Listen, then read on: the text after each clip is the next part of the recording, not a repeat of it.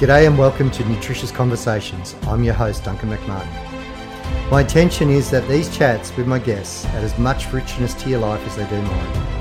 And you too can be inspired to indulge in nutritious conversations with friends, family, and complete strangers. Big love and enjoy.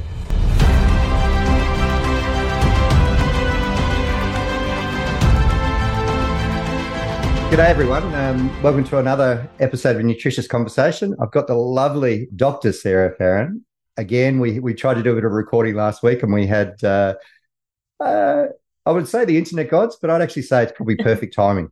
I think that's the philosophy that I sort of work from, and I'm sure you do, Sarah. But welcome, Sarah, welcome. Thanks so much, Duncan. It's great to be here and share with the audience as always. Yeah, wonderful, wonderful. I usually kick off just with any book that you're sitting in front of you at the moment that you're reading at all? That still hasn't changed. So The Vital Truth, which is my first book, came out in 2006, and I'm in the process of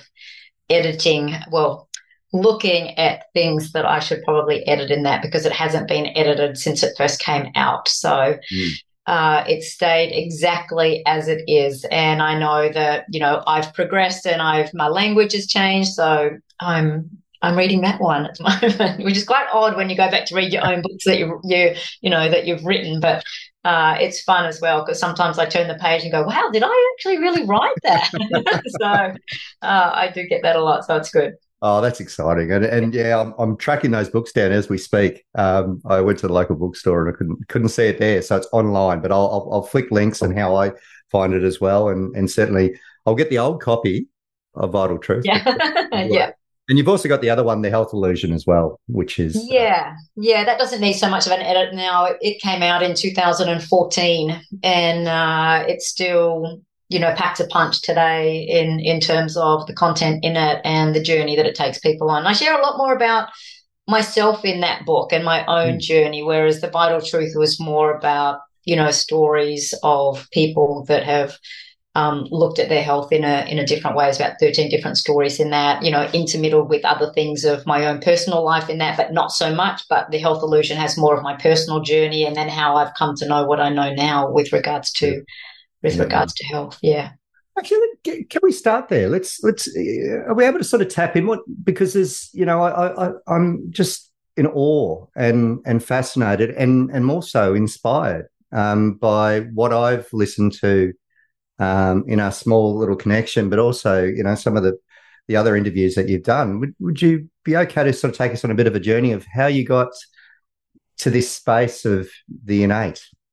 Yeah, which is great. It's been a long journey, actually, Duncan. So, it really started, I guess, I guess I can give you the short and the skinny version, so we don't take a lot of time in my background. But when I was young, at the age of around 1972, and there was this surgeon that gave a late-breaking news report on TV, and he spoke about the first brain surgery that he performed. I got up from the couch, told my parents that I was going to be a doctor when I grew up, and I wanted to be able to see inside the body, which was, which I thought was amazing, that someone could just open their brain up and do whatever they wanted to do and then close them up and the person was still alive the next day. I wanted to look inside and understand how that kind of worked.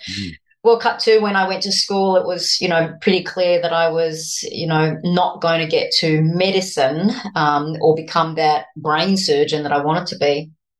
And I was very much, people would have classed me back then with dyslexic. I had semantic aphasia. I had the reading level of, like a 12-year-old when I was 27. I was very, very challenged with language. And everyone used to call me dumb and dunce in the playgrounds and, all that kind of journey that you have through school. But there was this one lady called Miss Claire, and she was extraordinary. And she was my special needs teacher or my special English teacher. And I used to go to her every day for pretty much the whole of my school life. And every time I walked to her little brown door on the opposite side of the oval, didn't matter what age I was, I always said to myself, I'm going to be a doctor and change people's lives over and over and over again until I got to her door. She saw that I was very good at systems. And so she used to teach me through systems. And then I became a lover of systems. anyway, once I graduated from, from high school or left high school, I was, well versed with rowing, and then I was selected into the Australian rowing team. I was living at the Institute of Sport. I wasn't really studying at that time. When I retired from rowing, there was an opportunity to go and study physical education. And physical education for me was really easy because it was just systems. I was learning about the nerve system and the muscular system and the respiratory system and the elimination. So all of that was all systems. So, of course, I did really well, graduated second in my year from phys ed college, and then from there went into psychology. But I still didn't lose sight of this. I want to be a doctor and change people's lives. And it wasn't until I got to studying psychology that chiropractic actually came into our life. And we met a husband and wife couple who became our chiropractors. We would go and get adjusted every week. And we went out for dinner because they became really good friends. And then I asked them the question of, you had the opportunity to study chiropractic again, where would you go? And they said to Palmer College of Chiropractic in Davenport, Iowa. And I was like, Iowa, like, why would you go there? And they said, because it's the home of chiropractic. It's the reason we do what we do. It has an extraordinary philosophy.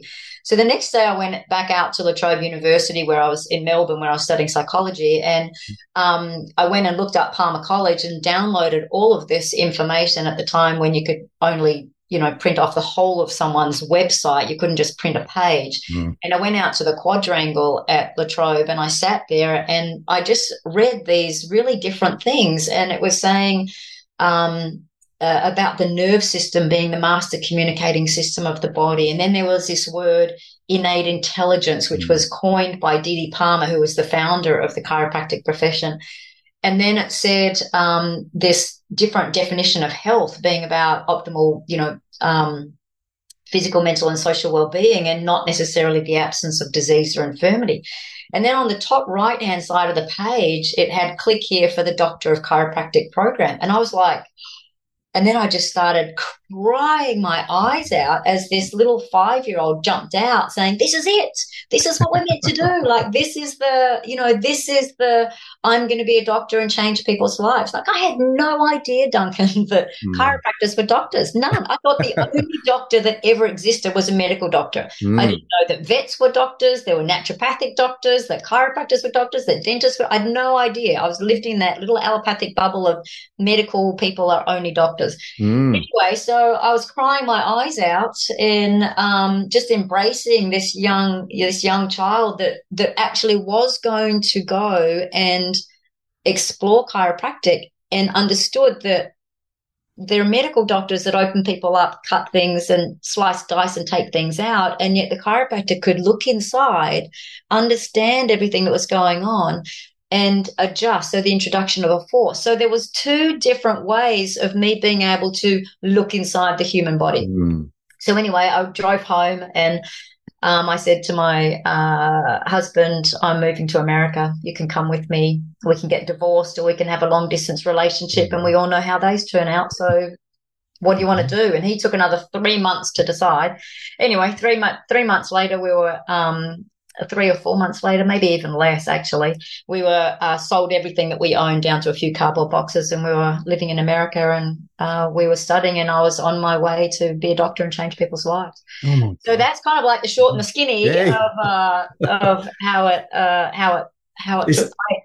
Isn't that incredible? Thank you. I mean, that's a beautiful, and having listened to a couple of other chats, which I'll link into the show notes as well, because I think it's really it's beautiful to get that robust sort of perspective and the wisdom that sort of comes through that. And I think what a celebration to be able to crack through, an ideology that or a narrative, to be able to go, hang on a second, there's more.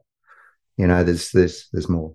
And if I didn't have my dad at the age of 7, when he placed his hand on my heart, and you've probably heard this from other interviews you may have listened to, when he placed his hand on my heart and he said, Sarah, you have all the answers inside of you. All you have to do is ask the question and trust your answer. Yeah. And so that started my whole journey into trust. And then at the age of 10, when I coughed a couple of times in the kitchen, my mum whisked me up to my uncle, who was our medical doctor, to get another prescription for amoxicillin, to then go to the pharmacy and get it prescribed, to then get home. And she, gets the glass of water, pops the pill and says, there you go, darling, this will make you feel better. And I've just turned to her with this thought of what my dad taught me 3 years prior and just said, no, thanks, I'm going to go and rest. Because I asked the question and the answer that came back was rest. But if I hadn't have had that kind of journey, I wonder what would have happened when I got to, into my mid-20s, where we're selling everything we own and going to live in America. Because one of the questions I got asked, Duncan, was, how are you going to afford that? And I was like, I don't know. I just know that this is what I'm meant to do. Like, this is my lane. This is the doctor that changed people's lives. And so as it is, we arrived at Davenport, Iowa, and we started at chiropractic college. We worked 5 jobs between the two of us to get through college. But we also were the recipients of the largest endowed scholarship in chiropractic, and we both got it. Wow. So when you just know there's this, as we've said to our kids, that if you're moving through life and there's concrete, then you know that that's not your flow. You just got to pivot slightly, and it might be pivoting like a millimeter, or it might be a 180 degrees turn. But either way, if you pivot, all of a sudden the doors, start to open again. So, it's been a valuable lesson that my dad taught me at the age of 7, and that I taught myself at the age of 10, knowing that when I went to rest, I actually didn't die. I just rested. And didn't buy into that whole, fear of, you have something, we need to go to someone to get something to take it away. And it's been an awesome journey for me in trust. It's amazing. And we know with BJ Palmer, one of the terms that he coined was, and hopefully I don't bastardize this too much, is that when we, the you never know. Yeah, something you may think. I did write it down somewhere, but yeah, the energy, that the universal intelligence that created the body heals the body. Yeah, and if we have the courage, and just paraphrasing, if we have the courage, and I guess my definition, we love words. I know you love your words and stuff. Yeah. But the word courage, how it resonates to me, is that first movement inwards. And we know when we look at things like your David R. Hawkins, power versus force model from a kinesiology base, is that, the pivot point seems to be that same one that resonates at courage, and where we move from a force life to a power life. And that power is that innate, and it's stepping into that inner side of things. And you look at with BJ Palmer, from what I've read with him over the years, and certainly refreshed again just of recent times, there is a wisdom that's sort of a knowing that there's a universal intelligence, and it's almost a conspiring towards moving us towards return to wholeness, which is that the wholeness of who we are, which is that innate expression, not the limited view that we actually have with an external based reference point or locus of identity, an internal based innate quality, which is quite incredible. And I find there's so many areas we could go into, but I'd love to just hear your thoughts on just that universal intelligence, because it seems to be there is that trust in that universal intelligence. And it's not religion. That's not where we're going with it. It's, for me, there is something far, far more, which is the energy that created the body heals the body. Yeah, definitely. Great. It's interesting, if we're at a conference and you do like a breakaway group, right? And you've got, 2, 3, 4 people in a group, 2, 3, 4 people in another group, then we know through, the greats of Zig Ziglar and other, personal development people, that when 2 or more minds come together, a third mind gets created. There's something that gets created, and it's no different in the body. If we take that journey inside, then we've got systems and organs and tissues and cells and organelles and molecules and atoms and subatomic particles and vibrations and energy light. If we go right down deep into that funnel, And when everything is connected, there is this intelligence that runs it. Mm. And the overarching system for that, the running of that is the nerve system. So we have this innate intelligence that utilizes the nerve system in order to make sure that everything is coordinated and functioning together, that there isn't miscommunication between those cells, or there isn't miscommunication between the brain and the body, that it is, well functioning. Now, you said something just before, which was really interesting, about the word wholeness. Mm. And I'd like to, if we could go into this whole conversation about what is health, because beautiful. I think it's really useful. And if there's two different ways. Well, actually, there's three different ways. We can look at health from an allopathic perspective, a alternative perspective, or an alternate perspective. But if we just look purely at what is health, first of all. So when I was studying phys ed, no one could define health. It was not ever defined. And then when I went into study psychology at La Trobe University, which at the time was the place to study psychology, they still weren't defining what health is. And in those particular models, there was always this unsung kind of definition that health was about how you feel. And if you felt fine, then you were healthy. You deemed yourself to be healthy. Other people deemed you to be healthy.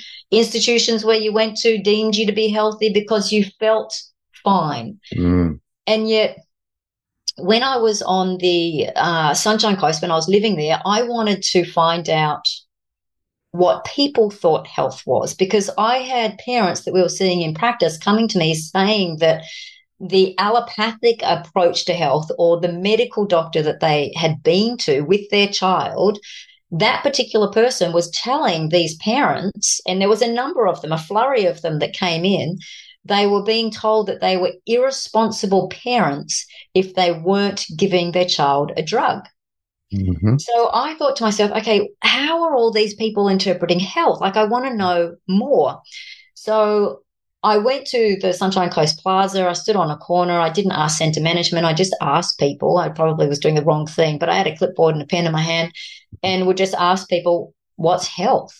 Well, anyway, I got a whole lot of responses. I went home and I organized them in my systems-orientated way. And then I noticed that there were 5 key responses that people had. And these were having no pain, having no signs or symptoms, eating right, exercising, and being happy. So all of those 5 states, those top 5 responses, were all feeling states. It was all about avoiding something so you didn't have to feel something. So then I thought, well, if medications make you healthy, if that's how we are defining health, is about how you feel. If you don't feel healthy, you're going to go to someone to get something to take something away, and therefore you're going to be given a prescription for something, and you're going to consume that. That's going to create an illusion that's not there anymore, and you're going to say, I'm healthy. So if people are looking at health in a linear line, health's here, disease or death is here, and you're going to do everything you can to stay at that top end. So then that begs the question, doesn't it? Well, then if health is about medications and it's the medication that gives you the health, then shouldn't the healthiest people be the ones taking the most medications? Yeah. And you have to ask that question, right? And the answer is no, it's not. Health, as I said before, in terms of its definition, is that optimum physical, mental, and social well-being, and not necessarily the absence of disease or infirmity. So what that says to us is that just like a magnet, you can have a positive and a negative side. And if I said to you, okay, Duncan, just cut off this positive side, you can't do that, because there is negative in positive and positive in negative. In fact, you don't know health unless you know sickness or dis-ease or even disease. You don't know the other side.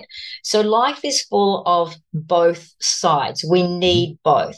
And as I was alluding to before, when we go into the body, from systems to organs, tissues, cells, organelles, molecules, atoms, subatomic particles, vibrations, energy, light, when we break down the light, we have a positive and a negative charge. Interesting. Mm-hmm. So our body is made up of polarity everywhere.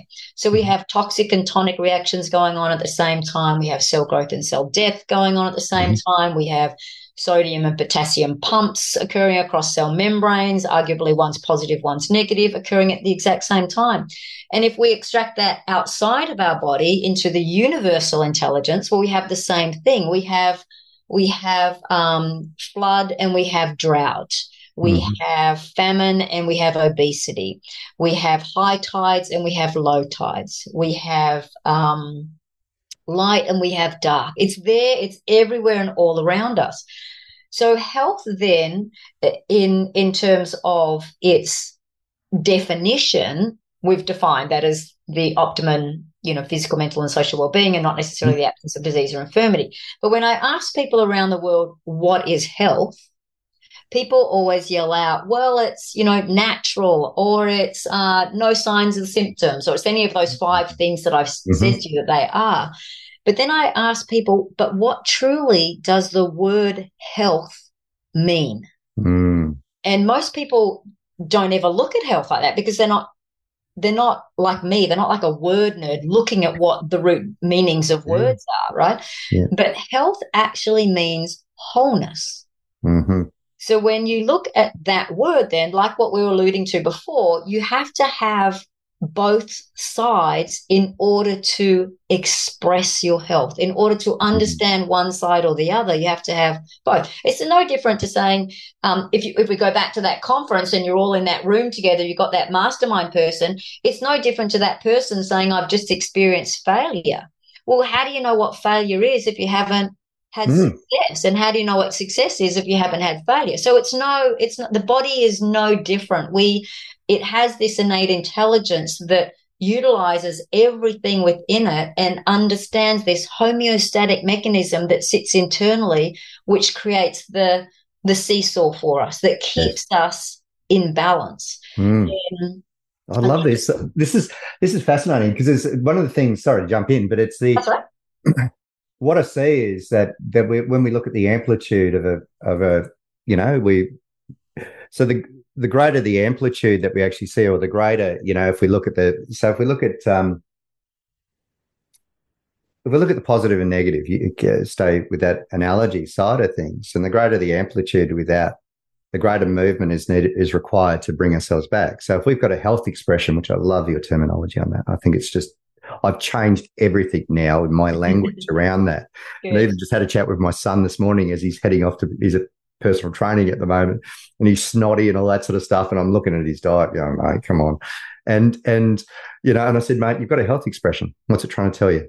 And I think what I look at with that is that come back to this universal intelligence.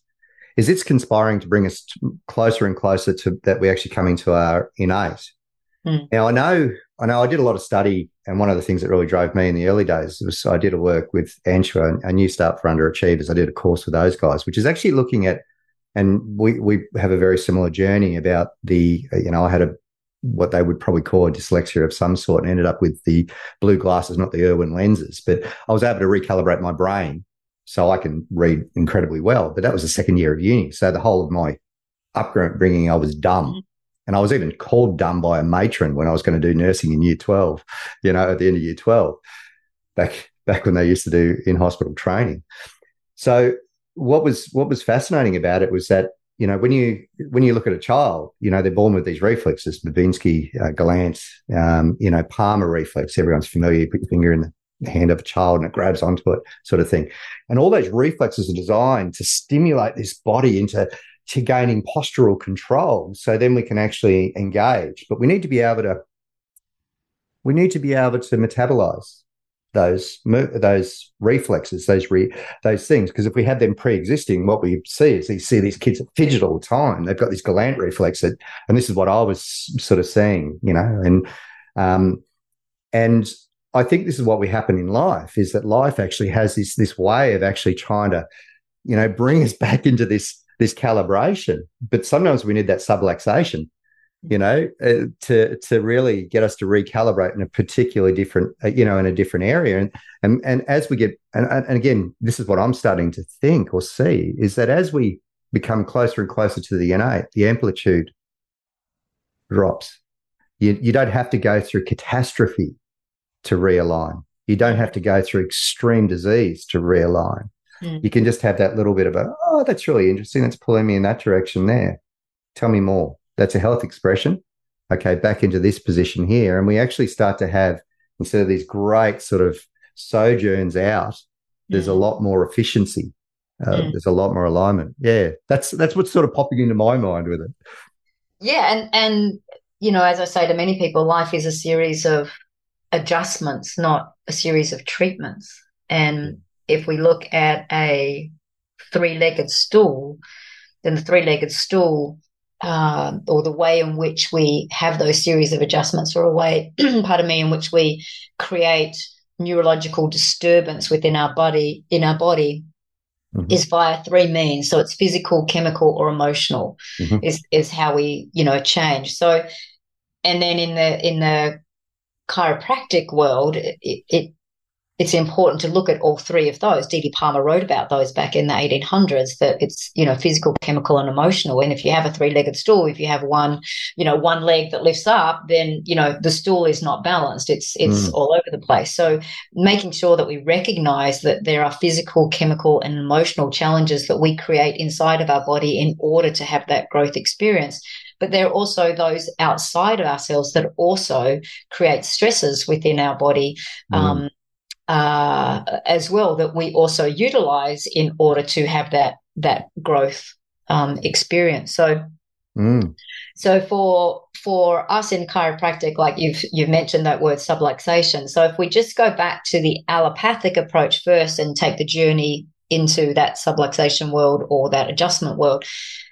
The allopathic approach, and again, I'm going to share a little bit about three approaches. These aren't health professions. They're not interchangeable words. This is an approach to health, and it's called the allopathic approach. And I wanted to find out what pathic meant when I went on my journey back in 2010, where I made it my mission to organize the world's health information into bite-sized pieces so people could understand that they had choices as to where they would go and what they would do with their health.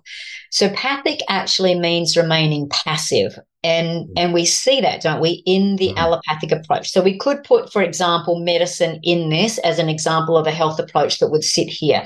Other health approaches can sit here as well, as long as you can fulfill all the criteria. So this is where you would go to someone to get something, to take something away. And in that journey to that person, like what I would do with my uncle all the time when my mum would take me up to him to get something, to take something away, I would sit there as this passive participant in my search for health, as if it's gone missing and I'm not active in the role. In fact, I've gone to someone who is deemed or been told that he is more intelligent about my body than what I am. So I sit there and I listen to that person tell me what is, inverted commas, wrong with me. And then I would leave, and I would leave with a prescription. And then we would go and get that prescription fulfilled. And then the consumption of that prescription is called a treatment. So when I look at my word nerd dictionary about the word treatment, treat means to deal with, and ment means mind. So when you are putting something into your body, you're dealing with your mind only. It's like I was saying before, you cut yourself off at your neck pretty much, that your head is now saying that it's no longer there, but it is actually still there. You just can't feel it. You are numbed to the whispers that your body gives you. And so you're not feeling it anymore. You deem yourself to be healthy. But the function of your body is being constantly compromised with every consumption of that tablet that you are having. So we create this illusion, and we look at the word illusion going backwards, Sean's condition of you being ill. So it keeps us and perpetuates us from being ill. So if you're dispensing drugs or performing surgery of any kind, this is the bucket that you sit in terms of the approach, not the bucket, sorry, the approach, the allopathic approach. And it's very much driven on fear. And there is no innate intelligence in the body. In fact, you just stop at the atoms. Atoms can't be broken down any further. They have no intelligence within them. It's just nothing in them. It's just empty space. And we know that that's not the case from what Einstein said. Actually, there's lots of energy within those atoms. So that's that allopathic approach. Now, when people are leaving the allopathic approach, they're moving out of it, but they're still looking for something because they're still interpreting health. They're still defining health by how you feel. They just don't want the harsh pharmaceutical, laboratory-made, petrochemical industry-made medications to put into their body. So they go into what's called the alternative health approach. Now, for years, there was only these two health approaches that if you weren't doing the allopathic, you're in the alternative. And there's hundreds of health professions that sit here in this alternative space. So a native, when you look at alternative, native actually means offering a choice or instead of. So instead of having aspirin in the allopathic approach, you'll have willow bark in the alternative approach. Yep. The big thing here is you are still approaching health from a feeling perspective. You're just deciding to do it from nature than from laboratory. So there are natural remedies that are given instead of drug and surgery. However, you still approach health from how you feel. So you're still searching for something as if your health has gone missing. So you're still going to someone to get something, to take something away. However, in this particular approach, the alternative approach, the professions that sit in this bucket begin to acknowledge that there is an inner intelligence. They don't call it an innate intelligence, or they didn't years ago. Now they kind of do because it's a bandwagon type term. However, it did start with D.D. Palmer, the founder of the chiropractic profession. He coined the term innate intelligence. So people start to acknowledge that there is this inner intelligence, and there's kind of less diagnosis done. There's more suggestions that are made, and time is given to decide what you want to do about it. You know, they're not calling you on the phone, you have to come in for that chemo today because you have to.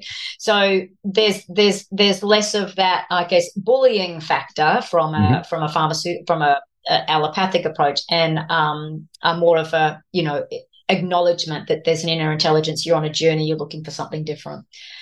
When I was doing and putting all of these together, there was a whole lot of points that didn't actually make sense. And so I made a third health approach and called it, I wanted it to start with A, so that people and the public and policymakers could actually remember it. And then I found and scoured my word nerd book and came up with the word alternate, where nate actually means inborn. So now we see something completely different to the allopathic approach. It's almost its antithesis. And when you enter into this particular health approach, everything is perfect. Everything in your life that you create, you don't get, you don't catch, you create. Everything that you create in your life is designed to nudge you closer in some way, shape, or form to where you're meant to be. Now, some of those experiences are extremely challenging, and some of those are beautiful to engage with. Either way, good or bad, it doesn't matter. They're all there for an experience for you to have in order for you to grow. So there is absolute perfection in this, and absolute balance, and everything. When we go down into the hierarchy, like I did before, of the body, and we end with that energy where there's that positive and negative charge, that's where it sits here. So there's absolute intelligence within the body. And health from this perspective comes from a functional perspective rather than a feeling perspective. So health is, you know, this is where the definition of health would actually sit. This is where the root meaning of the word health actually sits. So it's about wholeness. It's about, you know, optimizing our well-being, and not necessarily the absence of disease or infirmity. But the seat of all of this is the master communicating system of the body, which is the nerve system. There's not one thing that you can do in your body without neurological function. The cells won't work, the systems won't work, the organelles, the molecules, the atoms, the tissues, everything. They will not function unless there is a nerve supply going there. Now, the nerve supply can create miscommunication, much like when you're on the telephone and you've got static on a line and a friend says, I'll meet you at the park, and you end up at the pool. The same thing happens with the body, between the brain and the body, or the brain and the organ, the cells, or everywhere.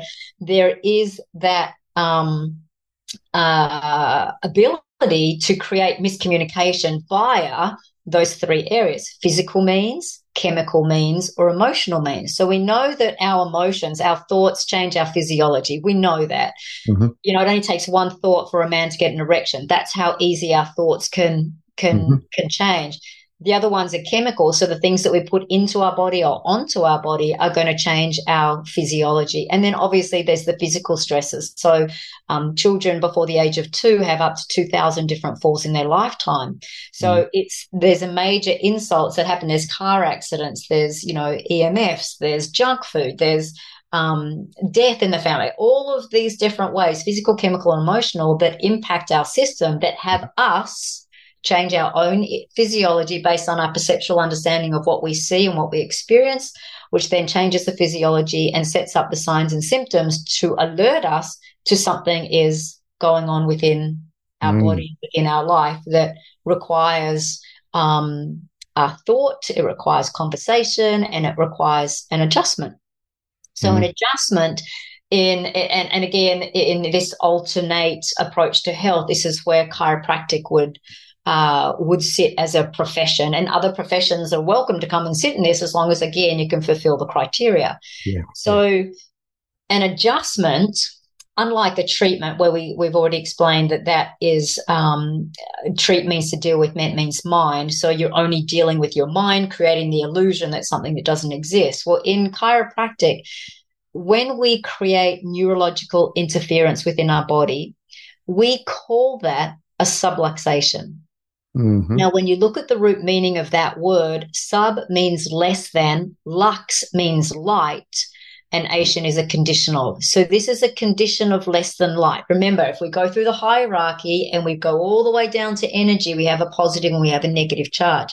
Subluxation is the creation of a condition of less than light within the body. It's like a dimmer switch that's gone and been turned on.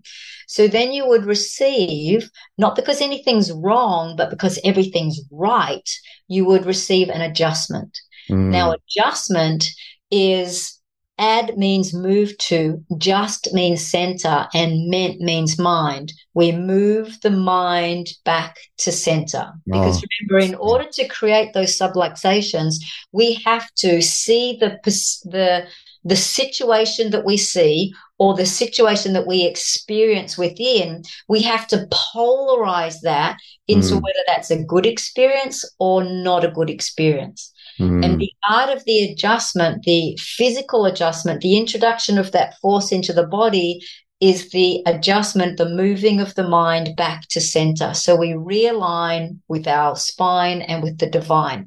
Now, the reason why chiropractors look at the spine and look at the cranium is because the most important organ of the body, or organs of the body, that your innate intelligence said was so important at the 3-week mark in utero, and is the creation of the nerve system. And that is our central nervous system, which is our brain and our spinal cord. And the innate intelligence said it's so vital to your well-being and your life that we're going to encase it in bone because it needs absolute protection. So the easiest way for a chiropractor to access your nerve system is via your spine.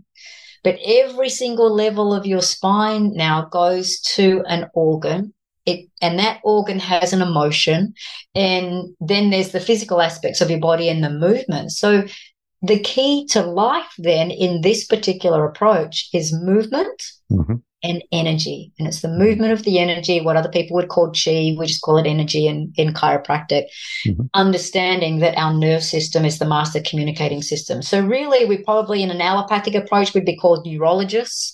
but we don't. We choose to be a separate system in chiropractic. We are chiropractors, and as a result of that, we work with our hands and the nerve system because we understand that how you function and adapt to life are so vitally connected that in order for you to adapt to your life, you want to make sure that you have, neurological integrity within your body so that you can be the self-healing, self-regenerating, self-maintaining and self-creating organism that's constantly adapting to your environment. That's brilliant. I'm sitting there I had somebody say to me, how do you know something is true? And if you really sit with it because it's familiar. And I'm just sitting there just going, that just the soul level wisdom that sort of sits in that space. From what you said, believe me, I'm sure people are going to be rewinding that part over and over again to really have an intimate understanding of it. Because I think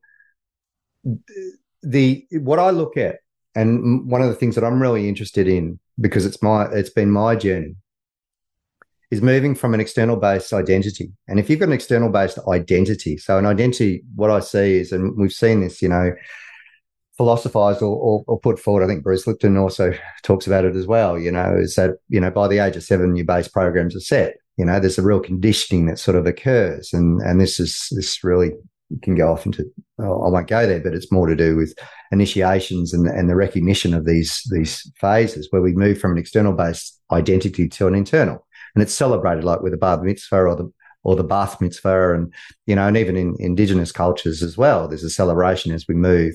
You're no longer a dependent. You are independent. There is an innate knowledge, and we've got the thing that I look at is that when you've got a system so if we look at the nervous system, and I've become acutely aware of it over the last even. Just watching my kids and my stepkids, as adults and stuff like that, how primed the nervous system is to a stimulus reaction, that there is no breath, but, between, and I think it was, I can't remember who said it, but between stimulus and reaction is a space. And if you can actually fall into that space, that's that movement in, is what we're seeing is. And so we see a whole environment where the nervous system is so primed. And then you couple that with an external-based identity, which is all about outsourcing of our intelligence, our wisdom, the innate is no longer possible because we have to go to an expert, and I know it's not the true definition of, of what an expert is, but, an X is an unknown quantity, expert is a drip under pressure. But, which I think is quite funny, but, it's certainly not disrespecting people with that, but it's just a recognition of holding something higher than the innate or the divine, the universal intelligence. It will. And I'm fascinated with this because I think this is why we see the modalities where people will start doing things like they'll start getting adjustments and their nervous system starts to get rid of that priming. Meditation may kick in the equation, prayer may kick in the equation, whatever it might be, just that presence, jumping into nature, salt water, ice bath, heat. A lot of that really is that it's actually not so much the modality in its entirety. It's actually the first movement of paying attention. And that ability to pay attention starts to move you from an external-based identity to an internal-based, hang on, there's more. What's going on here? Help me understand this, and that's that beautiful movement in, is this conspiring that actually happens with this gorgeous world that we're actually in and this gorgeous experience that we're actually having. Is this movement to bring us back into, come on, you've got it inside of you. And I mean, we see that with the birth side of things, which again, from a time perspective, oh God, there's so many different angles we could go on, which is amazing. But we start to see that with the innate wisdom that sits with the birthing woman, and when tapping into that, the wisdom that actually comes through with that is extraordinary. And having been involved in the home birth movement quite a few years ago, and my kids were both born at home. My daughter's 30 years of age now, which is great, but there was that knowing, that innate, and just seeing, their birth mum, just birthed them, and the wisdom and experience of that is just in awe of her. Yeah. The quality side of things, and then the stories as well.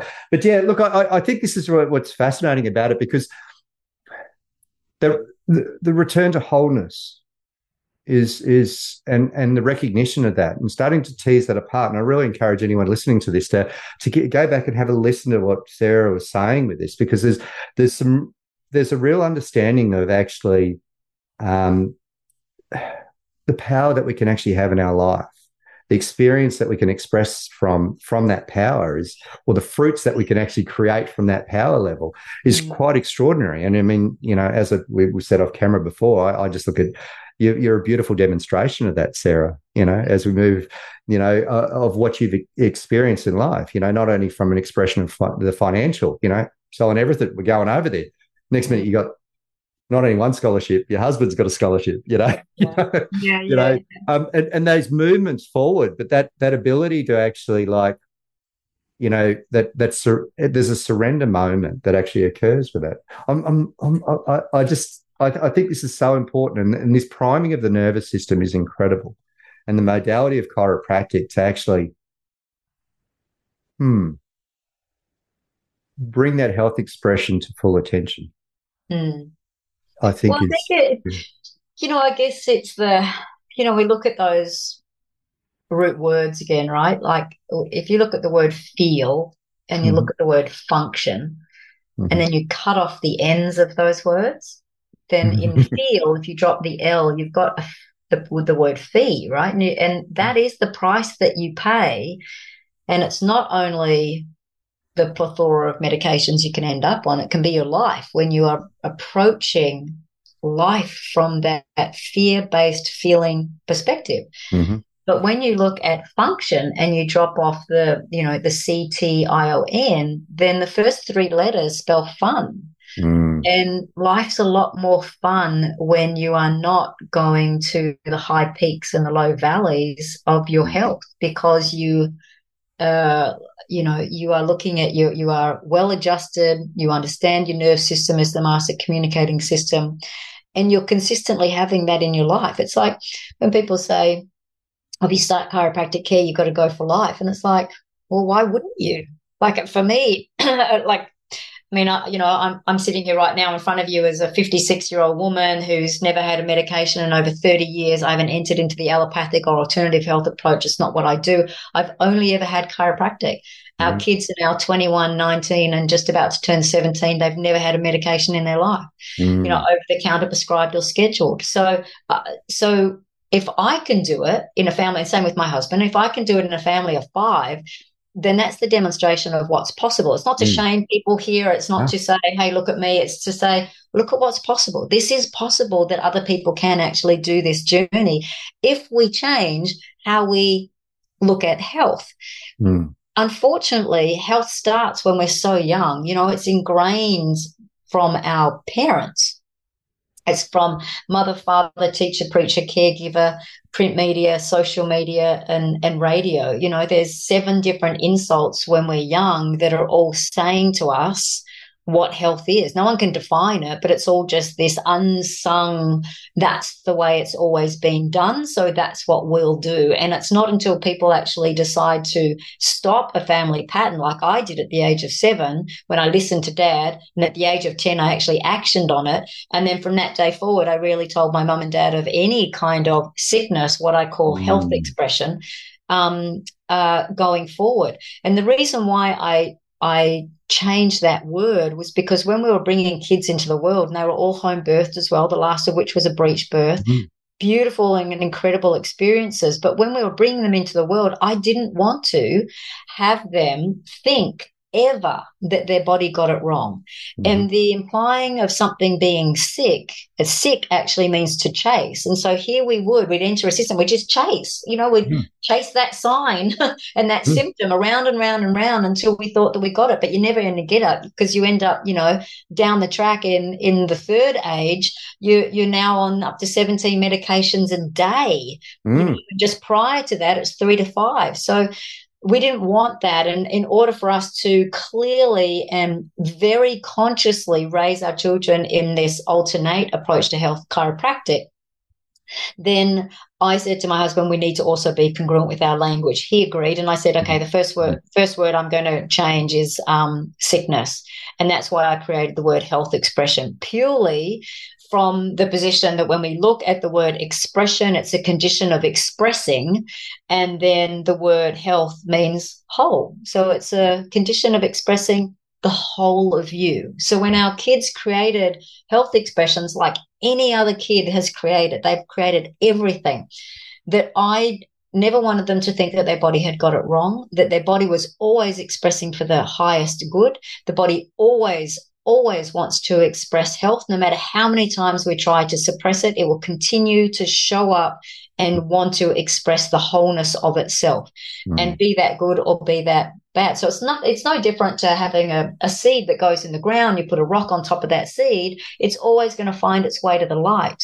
And it's no different to the human body. When we create those physical, those chemical, those emotional onion layers on top of us, and we choose not to look at it, the body, and want to suppress it, the body will always keep wanting to search for health. It will keep doing everything it's in its power until you get to the 17 medications where your function is, kind of depleted. There's still an innate intelligence there, but your function starts to get depleted. So it becomes harder to get to the light, but that's why the adjustments are so good. So we're constantly realigning the mind with the body in order to peel away those onion layers to get to the essence of who we are and who we're meant to be. And so the word health expression is that condition of expressing the whole of you. So, having our kids express whatever they needed to express whilst they were going through their own health expression that they had created. Who am I to say, pardon me, who am I to say whether what came out of their mouth was right or not? For example, our eldest boy, Anna, when he was 5, we were just about to move to New Zealand from the Sunshine Coast. He had created a health expression. I went up to his room because I could hear him tossing in his bed. I knelt down beside him, much like my dad did at the age of 7 to me, and I put my arm on his forearm with absolute certainty, and I said to him, "What's going on?" He said, I don't know. And I said, "Yes, you do. What's going on?" And he paused and he said, "Well, clearly I created a health expression." And I said, 5 years old. And I said, "Great, buddy. Awesome health expression. What's it about?"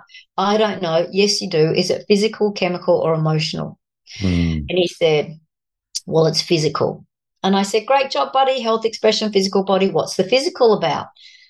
And he said, "Well, you know how you take me to the skate park?" And I was taking them to Alexandra Headland Skate Park during the day in the mornings, part of our home education routine. And he said, "Well, you know the ramp in the middle?" And I said, "Yes." And he said, "Well, you know how I haven't got down?" And I said, "Yes." And he said, "Well, I think I'm going to grow in my strength and I'm going to get down that ramp."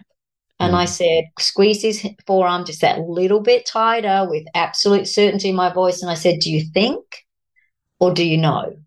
And he said, "I know." I said, "Good job, buddy. Health expression, physical body, grow in your strength, and you're going to get down the ramp." And then 2 days later, he was down the ramp. So in that moment, it could have gone two ways.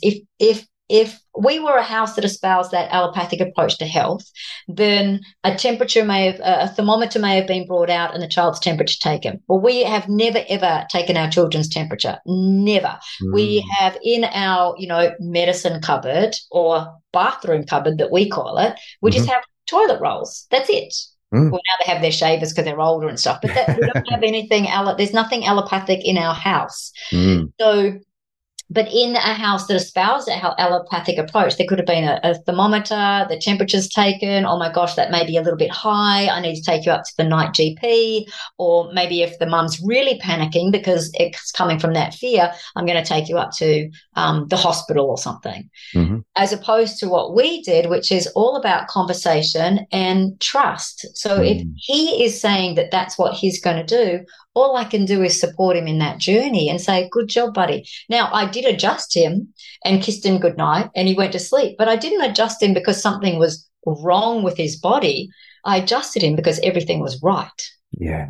And it's a very different way to to look. And that's what we say to people, going kind of full circle back to that. If you go to the chiropractor, you have to go for life. It's like, well, why wouldn't you? If you are constantly adapting and changing Mm. to your environment, if your liver can regenerate itself every 6 weeks, if your cells are regenerating, if you've got new blood cells every 20 days, then you're a new person all the time. So, Mm. or parts of you are new all the time. So why wouldn't you want to make sure that you can constantly adjust to those changes that are internally taking place? Just makes sense. Absolutely, because the thing that you look at is that we've got this heavily outsourced environment, but this isn't. There's a difference between a relationship and an outsourcing, and a relationship with a modality that is actually works from the alternate perspective, such as with the chiropractic or any other modality that wants to step into the etiology of that, is that there is a partnership, there's a relationship that actually goes on, because it's, I know for myself, I've done my own sort of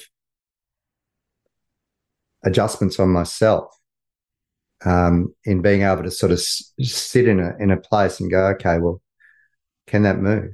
And I can actually start to feel there's a movement actually occur. But it comes down to the question of, what is here? What am I needing to understand? And not only just understand, but just be able to. It's a discernment of what's sort of coming through, and this is, and so I've got a beautiful chiropractic mate who I'll probably get on a podcast down the track.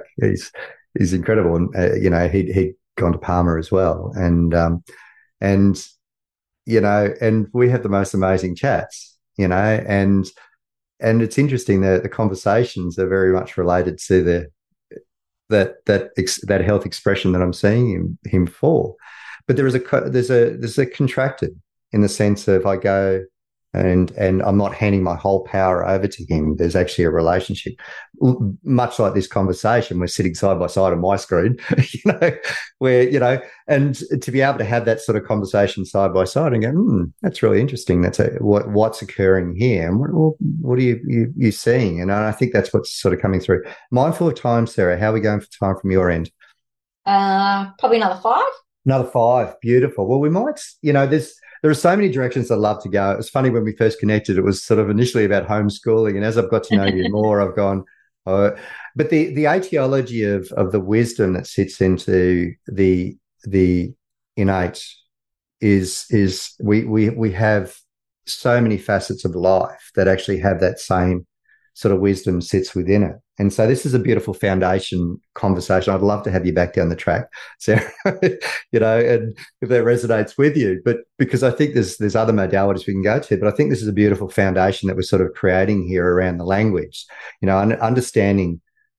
And again, I really want to, probably the ethos for this nutritious conversation is to be actually able to move from an external based identity, because when you're an external based identity, and actually it applies for an internal as well, but whoever controls the narrative controls the people. All right. So what's the narrative in your mind, and who's controlling that? Now, when you actually start to work on your own internal, that narrative yourself, and you begin to have, and again, this is why language is so important. And where people say, I'm dyslexic on this and all that. Well, you and I are both examples that that's not a reason to not delve.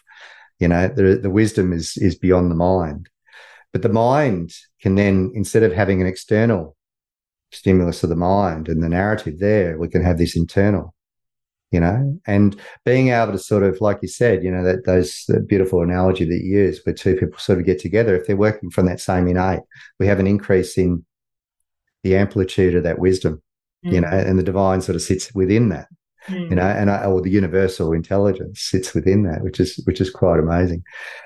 Is there anything you'd like to sort of leave? And we'll probably wind up here, but I could chat to you for hours, Sarah. I've got note after note after note, just because the richness of who you are is just incredible, and I love this. I absolutely love it. But if there's anything, you'd like to leave with a thought. Well, probably I'll finish with a quote. Mm-hmm. And it's a quote that I came across about maybe 20 odd years ago. But I still use it today in the presentations, doesn't matter where I'm presenting around the world or locally or anything like that. I always use it. And it's by the Buddhists. And they say this, they say, we will teach them the illusion until they're ready for the truth. Yeah, wow. And then, and that's when I went, diving into, maybe this is a podcast for another day, but I went diving into that definition to kind of really unpack that and, what does that look like? But suffice to say, when I mentioned before, an illusion is a condition of you being ill. We'll keep teaching you this illusion until you're ready for the truth. And the truth is, health is not about how you feel; it's about how you function. And the deep seed of that is that you have these multitude layers to the internal part of your body, which your innate intelligence just runs through. We're not thinking about the food we digested at breakfast. We're not thinking about whether we need to go to the toilet, blinking our eyes, sloughing of the skin, beating of the heart, breathing, any of that. We're not consciously thinking. It's something that is done for us. So, and the overarching part of that is the nerve system. That'd probably be my takeaway. For people. God, I love that. I listened to another interview, and I've actually got that written down in my book because it really I think that really articulated it incredibly well. Sarah, absolutely love you. I think you're incredible. You're an amazing demonstration, and and as a lot of us, and myself included, moving back into the innate expression. I love that we actually have that demonstration out there of people like you in this world. So much love. Appreciate you, Sarah. And definitely we can get into the philosophy. That's one of my areas as well. I love that side of things too. Nice. Right. Thank you so much for having me. I appreciate it. I appreciate it, Sarah. I'll hit stop and we'll have a quick chat afterwards. Thanks so much. Thanks. This has been a production of TheWellnessCouch.com. Check us out on Facebook and join in the conversation on Facebook.com/The Wellness Couch. Subscribe to each show on iTunes and check us out on Twitter. The Wellness Couch, streaming wellness into your lives. Whilst the Wellness Couch presenter endeavor to provide accurate and helpful information to their listeners, these podcasts cannot take into account individual circumstances and are not intended to be a substitute for health and medical advice from a qualified health professional. You should always seek the advice of a qualified health professional before acting on any of the information provided by any of the Wellness Couch podcasts.